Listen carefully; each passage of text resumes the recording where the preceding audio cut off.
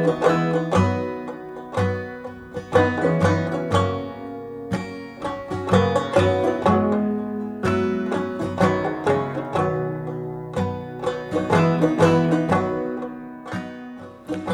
also want to say very briefly, on a day that is filled with much joy for some and much sorrow for others, that for all of you who have in your lives offered the gift of mothering to others, we owe you our gratitude and our thanks. The world would not be what it is in a good way were it not for you. A reading from the book of Acts. Now in Joppa there was a disciple whose name was Tabitha, which in Greek is Dorcas. She was devoted to good works and acts of charity.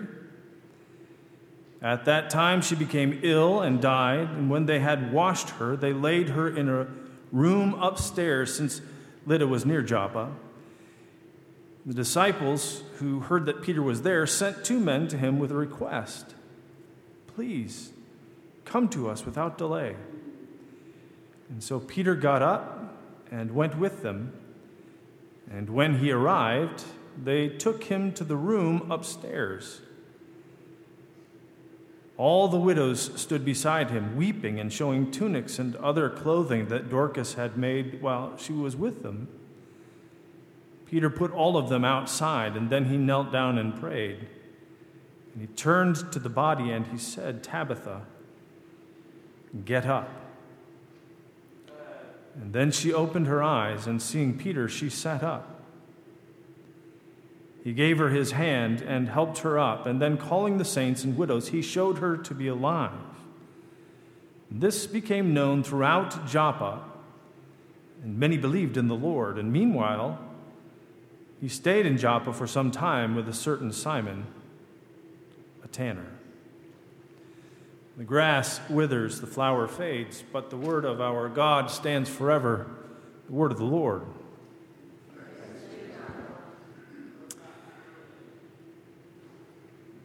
When I read through the book of Acts, the second volume of the Luke Acts collection, when I read through it, I'm constantly amazed at what a literary craftsman Luke is.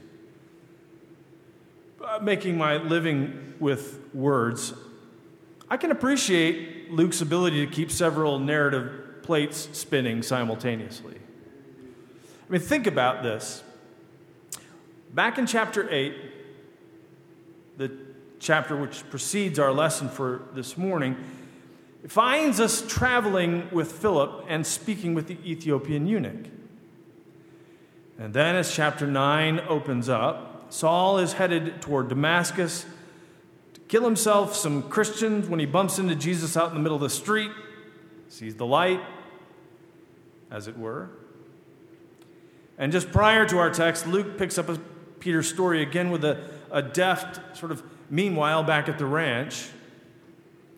Immediately following our text for today, in chapter 10, Peter has a vision, and he's approached by 3 strangers. Gets invited to go to Caesarea to the house of a Gentile soldier named Cornelius.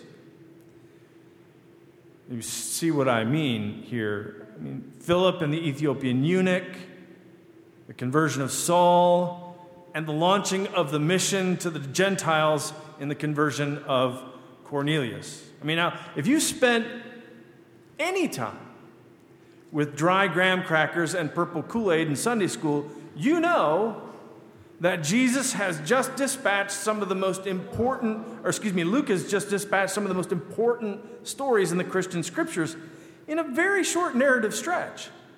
3 chapters, 3 big narratives. Philip and the Ethiopian eunuch, Paul on the road to Damascus, and Peter goes to the house of Cornelius the Gentile. There's a lot going on there. And guess what story gets sort of stuck in between these biggies? That's right. Dorcas. I mean, these are pretty heavy hitters, wouldn't you say? A lot of history tied up in these three stories. It's not just boring, we learn it because it's going to be on the test kind of history either. No, Philip and the Ethiopian eunuch, the conversion of Saul into Paul, Peter, and Cornelius. These stories shaped the very life of the early church. We wouldn't be stretching it at all to say that the church as we know it would not exist without these stories. Wedged in there, in between these epic accounts, is this little story of the healing of Aeneas, just prior to our text, and then the little story of the raising of Dorcas. Now, I say little story because by it I don't mean insignificant, although I fear as an apparent sapling in the shadow of these three towering redwoods, Dorcas does receive rather short shrift. But what I mean by little story is exactly that. It's little. It's brief. It doesn't take up much room. It feels almost like an afterthought, really. But I want to caution you, don't give up on Dorcas just too quick. I mean, for one thing, Dorcas is only one of 5 people named in either Luke or Acts as a disciple. You know who else gets named as disciples in this 2-volume narrative? Well, James and John, back in the book of Luke. Ananias, who helped Paul with his conversion. And Timothy in the book of Acts. That's pretty stellar company that Dorcas finds herself in. She's, at least according to Luke, she's no small-time character in this drama. She's a disciple. Indeed, Dorcas is the only female in the whole Christian scripture to whom the word disciple is directly attached. Very few people get such special treatment in the Bible. So Luke wants us to understand that the church suffered a devastating blow when the news came down that Dorcas had died. I mean, she's not just a member of First Christian Joppa's Tuesday afternoon bridge club. She's, as Reggie Jackson would say, the straw that stirs the drink. So Luke can name Dorcas in the same breath as Philip and Paul and Peter with a clear conscience. Within her sphere of influence, Dorcas is a heavy hitter. I mean, just like those guys. But her stature within the young Christian community isn't the primary point that Luke seeks to make here. Although he does want us to know that this new enterprise called the church has some rather revolutionary ideas when it comes to women. In a culture in which women were, by and large, still considered property, the church subtly put forward the subversive notion that women were actually capable leaders, too. In other words, from the very beginning, those who follow Jesus are schooled to trust women to make good decisions. That we ought to have confidence in women's abilities to exercise moral agency over their lives, their vocations, their families, and their own bodies is encoded in the DNA of those who want to live as Jesus himself lived. Now, the primary point Luke is trying to make with this sort of narrative mastery is encapsulated, I want to propose to you in just a single word. One word ties all these together. That's it. Just one word. It doesn't jump out at you because you're reading an English translation, which we need to talk about, frankly. People are kind of slacking. But if you were hearing these stories read to you in Greek, as Luke's readers would have, and assuming, of course, that you spoke Greek, you'd hear something quite extraordinary. Luke ties these stories together with the same word that he uses to announce Easter itself: resurrection. Philip and the Ethiopian eunuch, the conversion of Saul, the healing of Aeneas, the raising of Dorcas, and the conversion of Cornelius hinge on moments of resurrection. And you say, oh, all right. I can see how you might sort of twist the whole raising of Dorcas thing into a resurrection moment. But, even though I don't see that word in the text, because after all, she is raised from the dead. But frankly, I think maybe you're stretching it on the other stories. I don't see resurrection with Philip and the Ethiopian eunuch, the conversion of Saul, the healing of Aeneas, or the conversion of Cornelius. So maybe you're just making that up. Nope. It's in the book. Resurrection. You say, well, where? Let's start with the obvious one, Dorcas. Luke tells us that Dorcas has gone on to her eternal reward, causing some disciples to approach Peter and tell him of Dorcas' untimely demise. In shades reminiscent of Jesus' raising of Jairus' daughter, Peter arrives on the scene and tells Dorcas to get up. Actually, he uses her Aramaic name, Tabitha, which is very close to the word that Jesus uses in the Gospels when he raises Jairus' daughter, Talitha. But the gist of all of this is he tells her to get up. Now that, of course, is a resurrection moment. But the other stories have them too. How about Philip back in chapter 8? Luke tells us, then the angel of the Lord said to Philip, get up and go toward the south to the road that goes down from Jerusalem to Gaza. This is the wilderness road. And so he got up and he went. Now there was an Ethiopian eunuch, etc., etc. Did you hear it? Resurrection?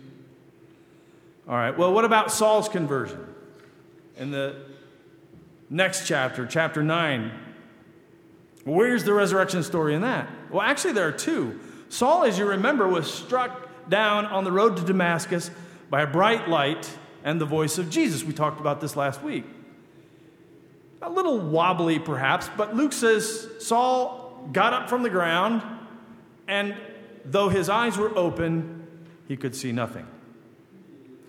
Then Ananias, one of those select disciples named in Acts, is approached by God in a vision, and he hears, Ananias. He answered, here I am, Lord. And the Lord said to him, get up and go to the street called Straight. In the house of Judas, look for a man of Tarsus whose name is Saul. And there it is again. Now after Saul comes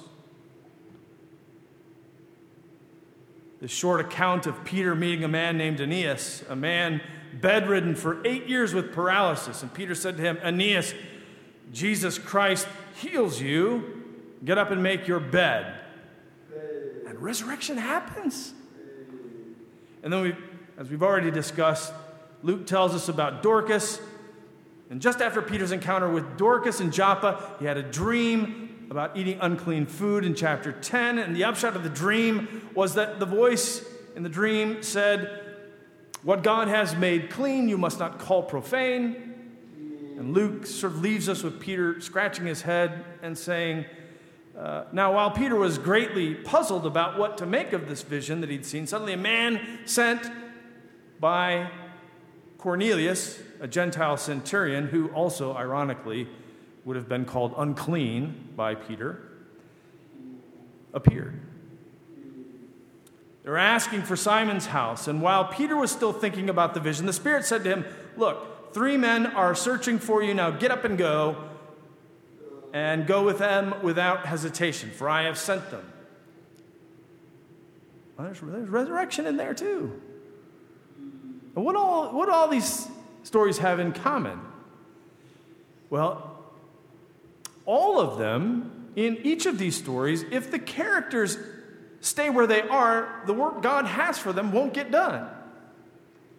If they lie there on the ground, relaxing, struggling, frightened, paralyzed, dead, puzzling, then they're not going to get done what God wants done.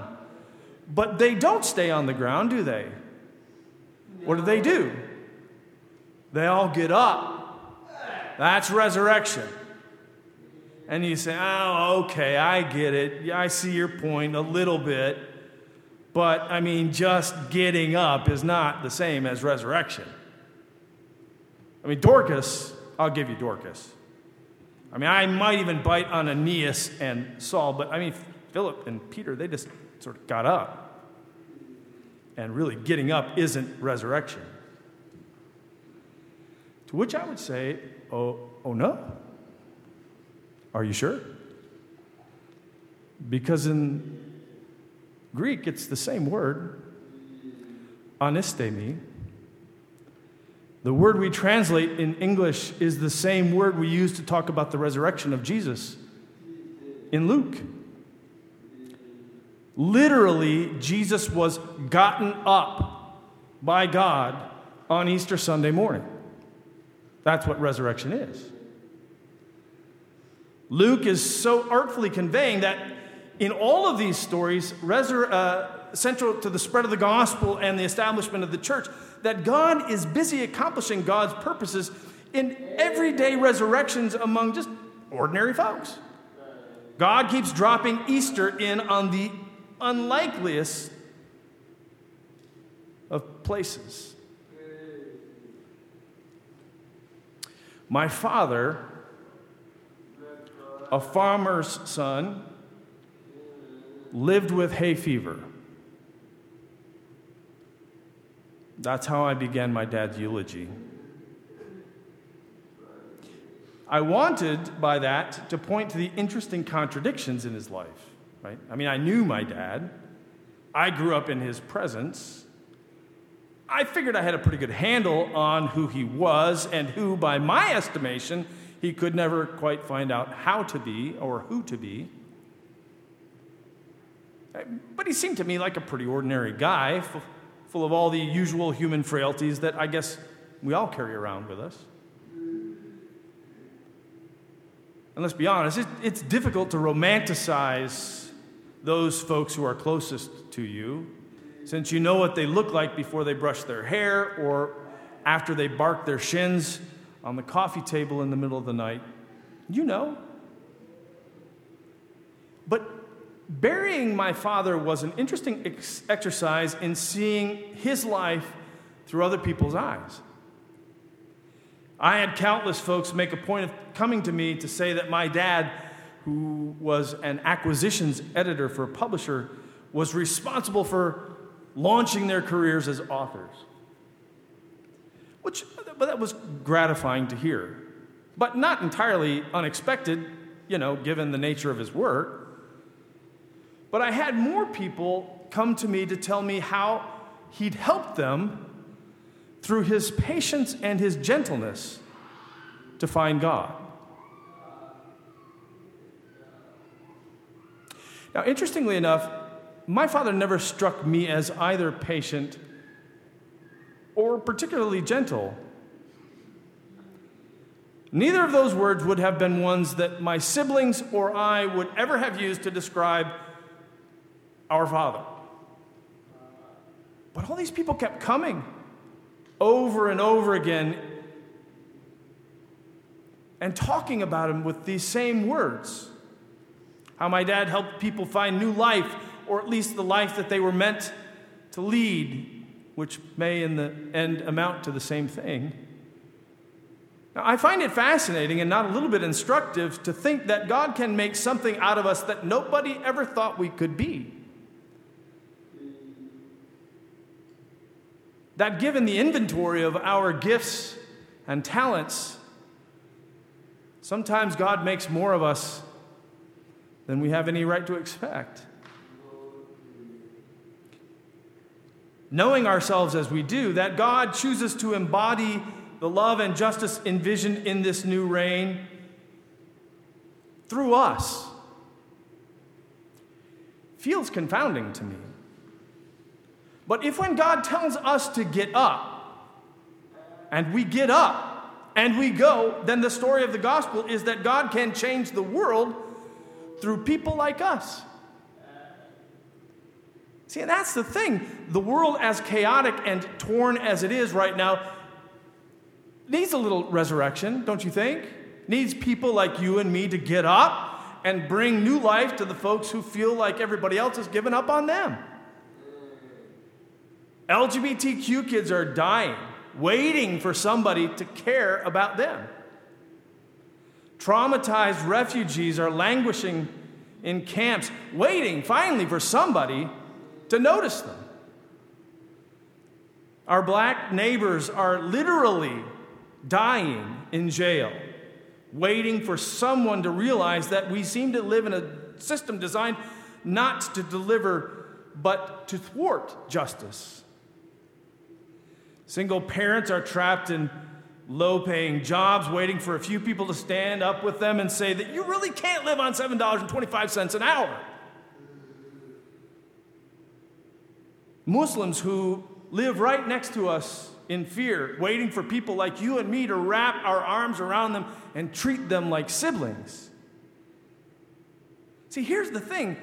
These stories in Acts aren't about Philip or Paul or Peter or Aeneas or Dorcas, story about a farmer's son with ragweed allergies. These stories are about God,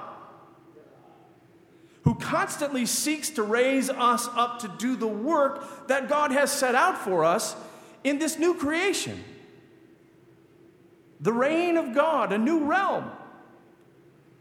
The point of these everyday resurrections is that God doesn't need much to work with to bring the good news of the gospel to a dying world. Philip, Saul, Aeneas, Peter, Dorcas, Cornelius, my father, and you, and me. Indeed, Luke says that if God is determined to oversee a resurrection moment with us,